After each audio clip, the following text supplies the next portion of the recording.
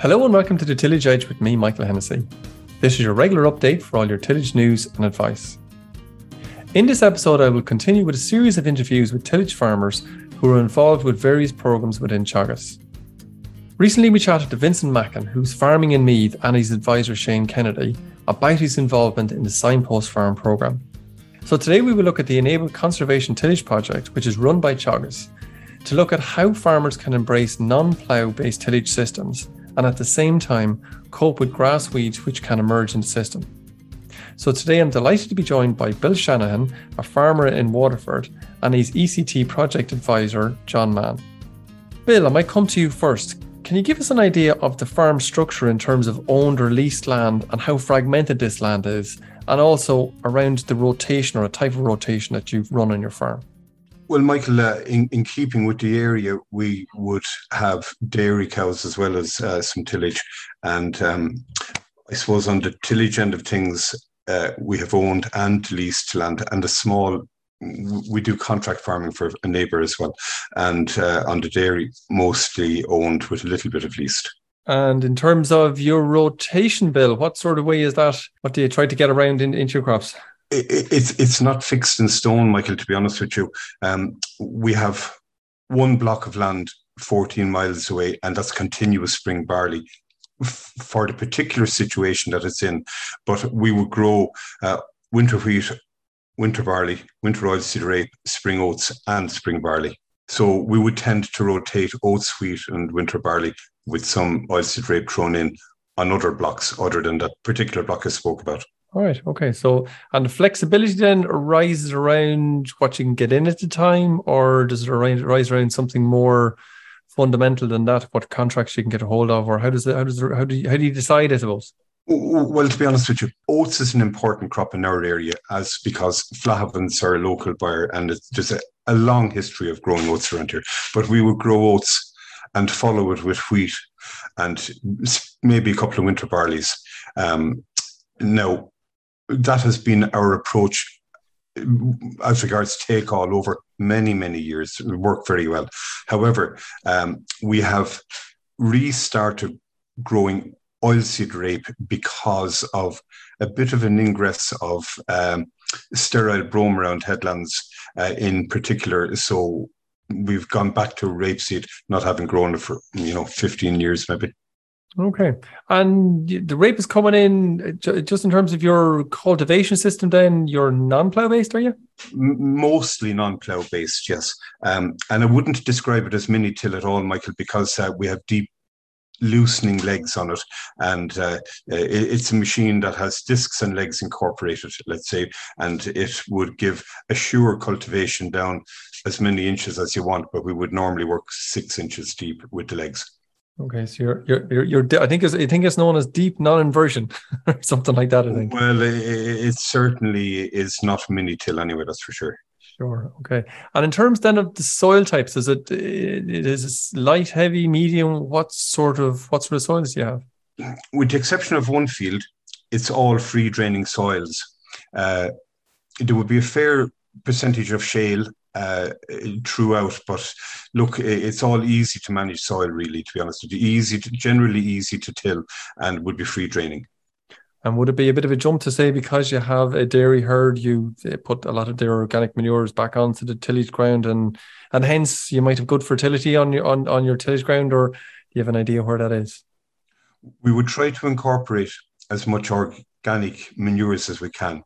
Now, that would include pig slurry where appropriate, chicken dung on various blocks, and organic fertilizer from the dairies tends to go back into silage ground.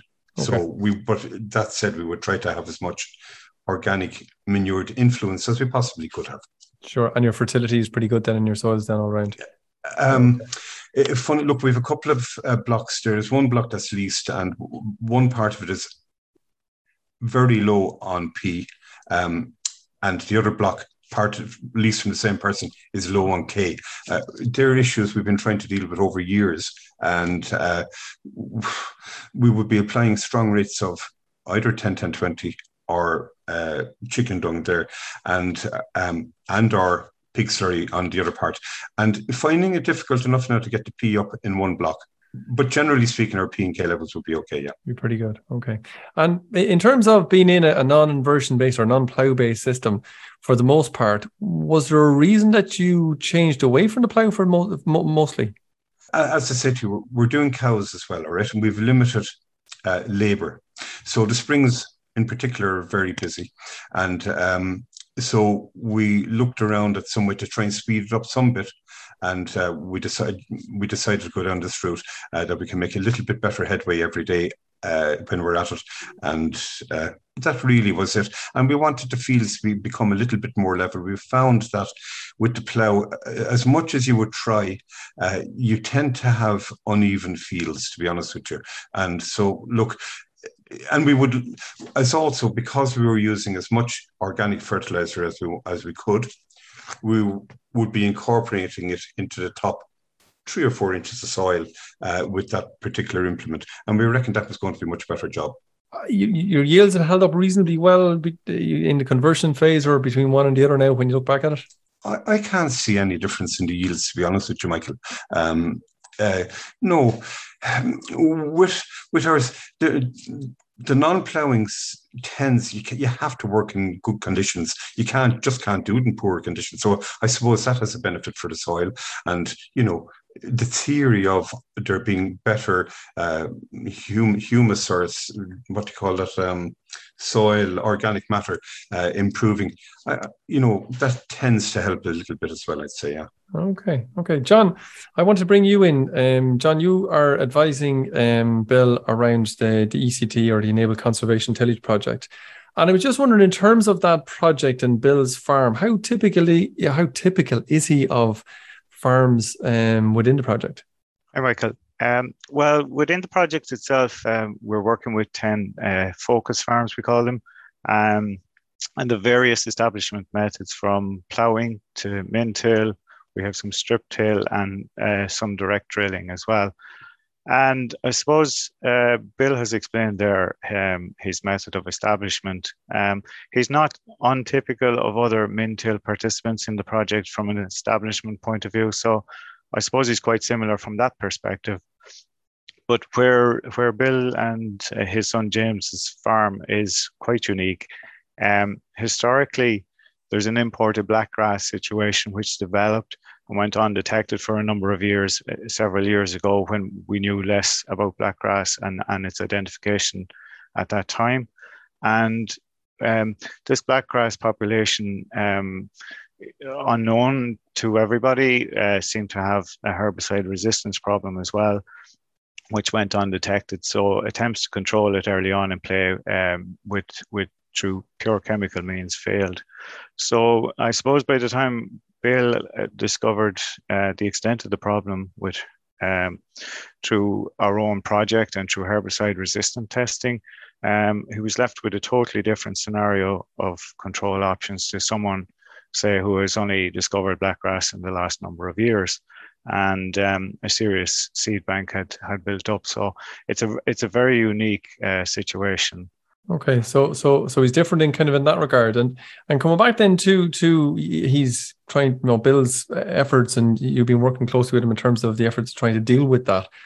Are there a number of areas do you think Bill should be particularly proud of in terms of how he's gone about that control? And I suppose maybe there's always a flip side to these things. Are there a couple of areas you think that maybe could be improved on a bit?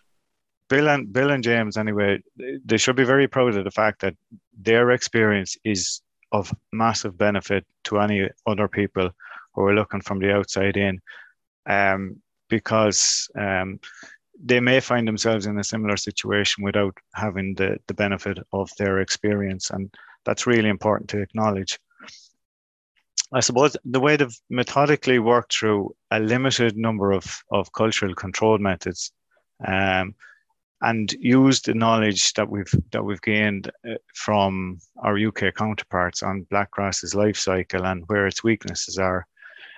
Using those methodically, we've slowly reduced the numbers in the field and prevented its spread to other areas on the farm. For example, like blackgrass, it mainly germinate in the autumn months. particularly in September and October. So by switching in the last number of years, Bill will tell you he has switched to spring barley cropping in that particular area. So in conjunction, that will allow him to do several stale seed beds, or he has on some occasions used cover cropping as well to flush out the seed bank. And as I said, we're monitoring all the time in the project with weed counts, and I think the figures are something startling. Like he started with 60 plants per square meter, and now we're down to literally 1 to 3 per meter square. It's fantastic progress he's made. Also, quite unique, I found on the project was a competitive crop like spring barley at very high seed rates. I think, Bill, from memory, was something like 14 stone per acre, or over 200 kilos to the hectare. And it smothered out the old blackgrass plant coming up. Anyone that was at our ECT crop walk in June was fascinated by the fact it just was one main stem and no tiller whatsoever from a plant that can produce normally 10 to 12 to 15 tillers. Bill, can I bring you back in on that in terms of you're obviously at the cutting edge of this, trying to control this very vicious weed, I suppose we might like to call it. How do you think your progress has gone, or maybe even your knowledge, I suppose, on how to try and deal with it, and how do you think that that has been deployed on your farm in terms of the results you're seeing today? Well, I suppose, Michael, if you wouldn't mind, if I go back a number of years, we noticed this grassweed and we were concerned about it. And look, we weren't able to get it identified until I think 2016, when Kieran Collins was able to do it. But anyway, we had the previous crop that year might have been winter barley, I think. No, the previous crop, sorry, and then we had spring oats, and then we had winter wheat, and it was getting kind of out of control. And it was, if you can go back to years when you were very young, I suppose, if you remember, Scotch grass went to be vigorous and competing strongly with the crop. It would remind you of that. Okay, so anyway, we took we got it identified and we tried chemical control, and to no avail. So we decided that the best thing to do was go down the spring barley route. Now we were only planting the spring barley at normal seeding rates then, and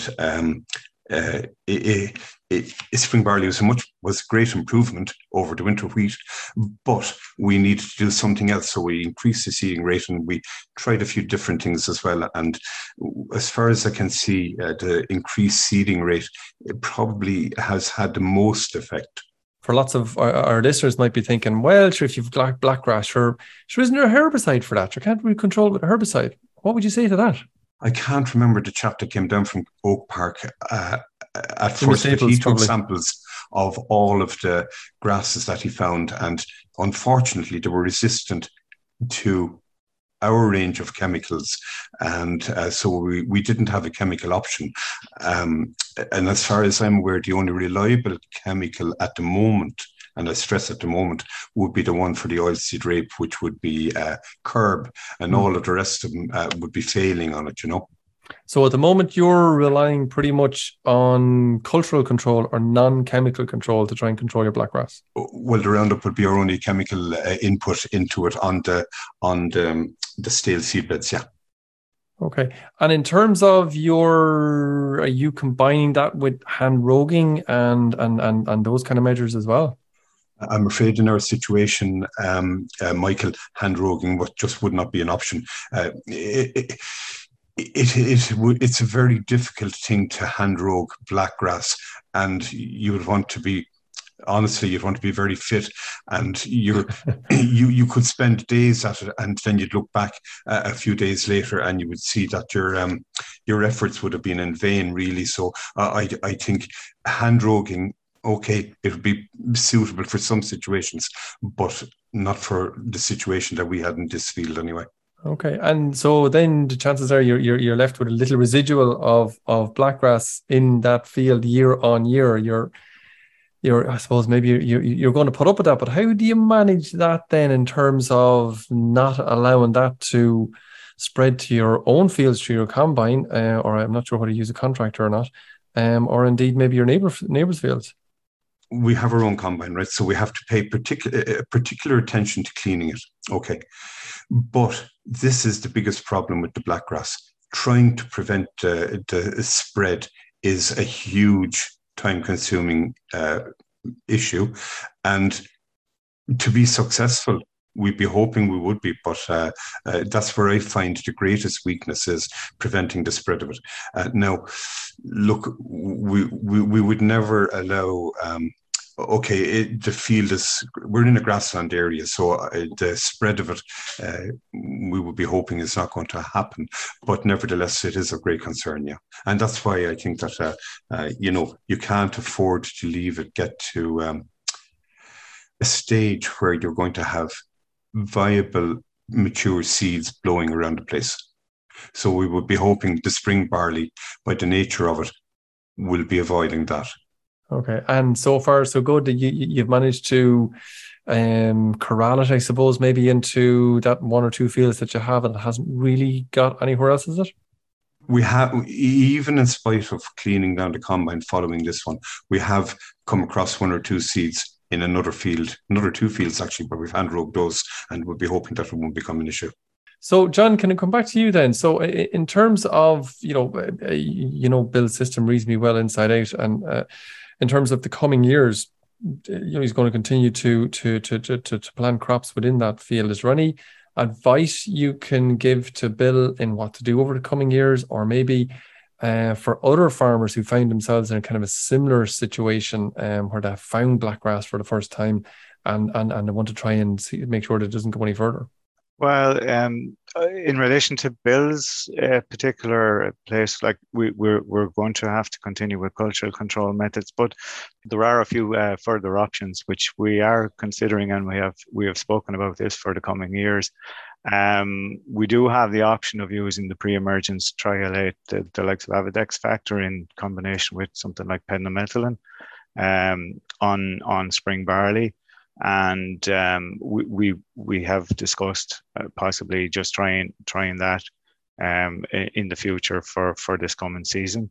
As regards rotational, Bill spoke there about that he grows some oilseed rape. We have discussed using the likes of carb or astrocarb for next year, with the hope that we will follow up then with a crop of winter wheat when the new BASF chemistry Luximo will have been launched this time 2 years in autumn 2024. So there are possibilities of getting in there with new chemistry. Luximo has been launched in the UK for this autumn under the name Luxinum Plus. And we'll all be waiting with bated breath to see how it performs. But in trials which have been carried out in Ireland, it seems to be extremely useful chemistry. And then, like, we must always protect that and not use them on their own, and then also stick with chemistries like flufenicet for stacking of chemistries with winter wheat at a later stage. I suppose just to the second part of your question there, for anyone new to blackgrass, hopefully at this stage you will have a sample collected before the combine went through it, and it is sent in to us already for herbicide resistant testing, because this has to be a starting point for effective control to know if chemistry is working on it and which ones work on it. Also that you would have mapped out the areas affected so you can monitor the progress as time goes on. What I would always say to people is to try and trace back and see where the infection occurred. This will give you an idea of the scale of the seed bank you're dealing with, and that will give you an idea of the length of time it's going to take to get you out of the situation going forward. Rotation has to come into your thoughts. If sometimes it means changing plans that you have, but you must be prepared to change that, because there are some crops, the likes of oilseed rape we've discussed, or beans, or switching to a spring crop, or say winter wheat, will offer you the best chemical control if you have susceptible black grass. So, you have to be prepared to change and make a little bit of adjustments to your rotation. And they will allow you to come in with the cultural control methods like stale seed beds and cover crops, etc. Okay, so it's what you're saying then, really, John, is it's identification first, have a good varied rotation in it, make sure that if you're going with chemical control, that that you know that there's whatever chemistry you're going to use is effective against it in the first place, and that's putting those kind of three things into it will probably be a really good start.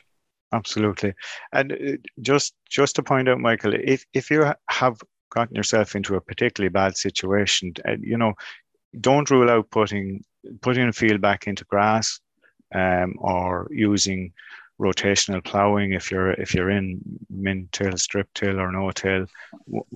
One turnover with the plough is effective. 1 year in 4, 1 year in 5 is very effective. There's a 70% reduction on black grass year on year. So that's a very effective method as well. Or alternatively, if you are a plough-based person, to plough and then possibly establish a break crop through a min-till situation. Don't ever rule out hand rubbing. It's 100% effective. Bill, I want to come back to you for kind of the final question on this, because we've gone through a lot. And funny enough that John mentioned ploughing there a second ago. But you've been on a journey, obviously, away from the plough for the last number of years. Looking back on that is kind of the first part of the question, but looking back on that, is there any advice that you might offer other farmers who are considering changing away from the plough-based system in terms of different actions, or does the soil need to be set up before you kind of go at it, or is there something that you would think, God, if I would have known that, then I would have done it differently? Well, we don't feel that going away from the plough had any negative effect on this, Michael, to be honest with you. But I suppose, you see, we went away from the plough from winter. I think the winter wheat crop, the final winter wheat crop was ploughed from my memory. But following on from that, I think they were all, when we went to spring barley, it was all with, the non-inversion tillage type thing. So I suppose in the situation where we were going to spring cropping, it had no negative effect. I'm convinced, because don't forget our previous rotation in this field, which would have been spring oats, winter wheat, maybe a couple of winter barleys. In the plough situation, it was getting very much out of control. Okay, so plough wasn't a cure to it either. Not where you had mostly winter crops. Okay. It needs to be a combination of all of those various different elements of it. And considering, I suppose, maybe that it's been a number of years now where you might have put the plough into it. Would you consider ploughing that maybe in the future to try and maybe bring up a kind of a fresh seed bed, I suppose, that you could kind of min-till thereafter? We have deep loosening legs on this, so I suppose there's a little bit of a rise of, of the deeper soil. It's being aerated and opened up a little bit. So I see no reason to plough it, to be honest with you. And I'm not anti-plough or anything like that, but we're happy now with how it's working at the moment. Okay, brilliant. Look, that's great, Bill. Thanks very much for that, and thanks very much, John, for your contribution as well. Delighted you could join us in the podcast. Thank you, Michael. Thank you, Michael. So that's it for this week, and my thanks to Bill and John for joining me on the podcast. Just a couple of areas before I sign off today. In order to understand the aspects of the podcast which are most appealing and beneficial to you, I would greatly appreciate if you could take 3 to 4 minutes to complete a survey. The details of this are in the podcast notes. Finally, don't forget, if you enjoyed this podcast, and recommend it to a friend or colleague, and as always, rate and follow on Apple Podcast or Spotify so you never miss an episode. And for more information, go to teagasc.ie. I'm Michael Hennessy. Thanks for listening. I'll be back next week with more tillage news and advice.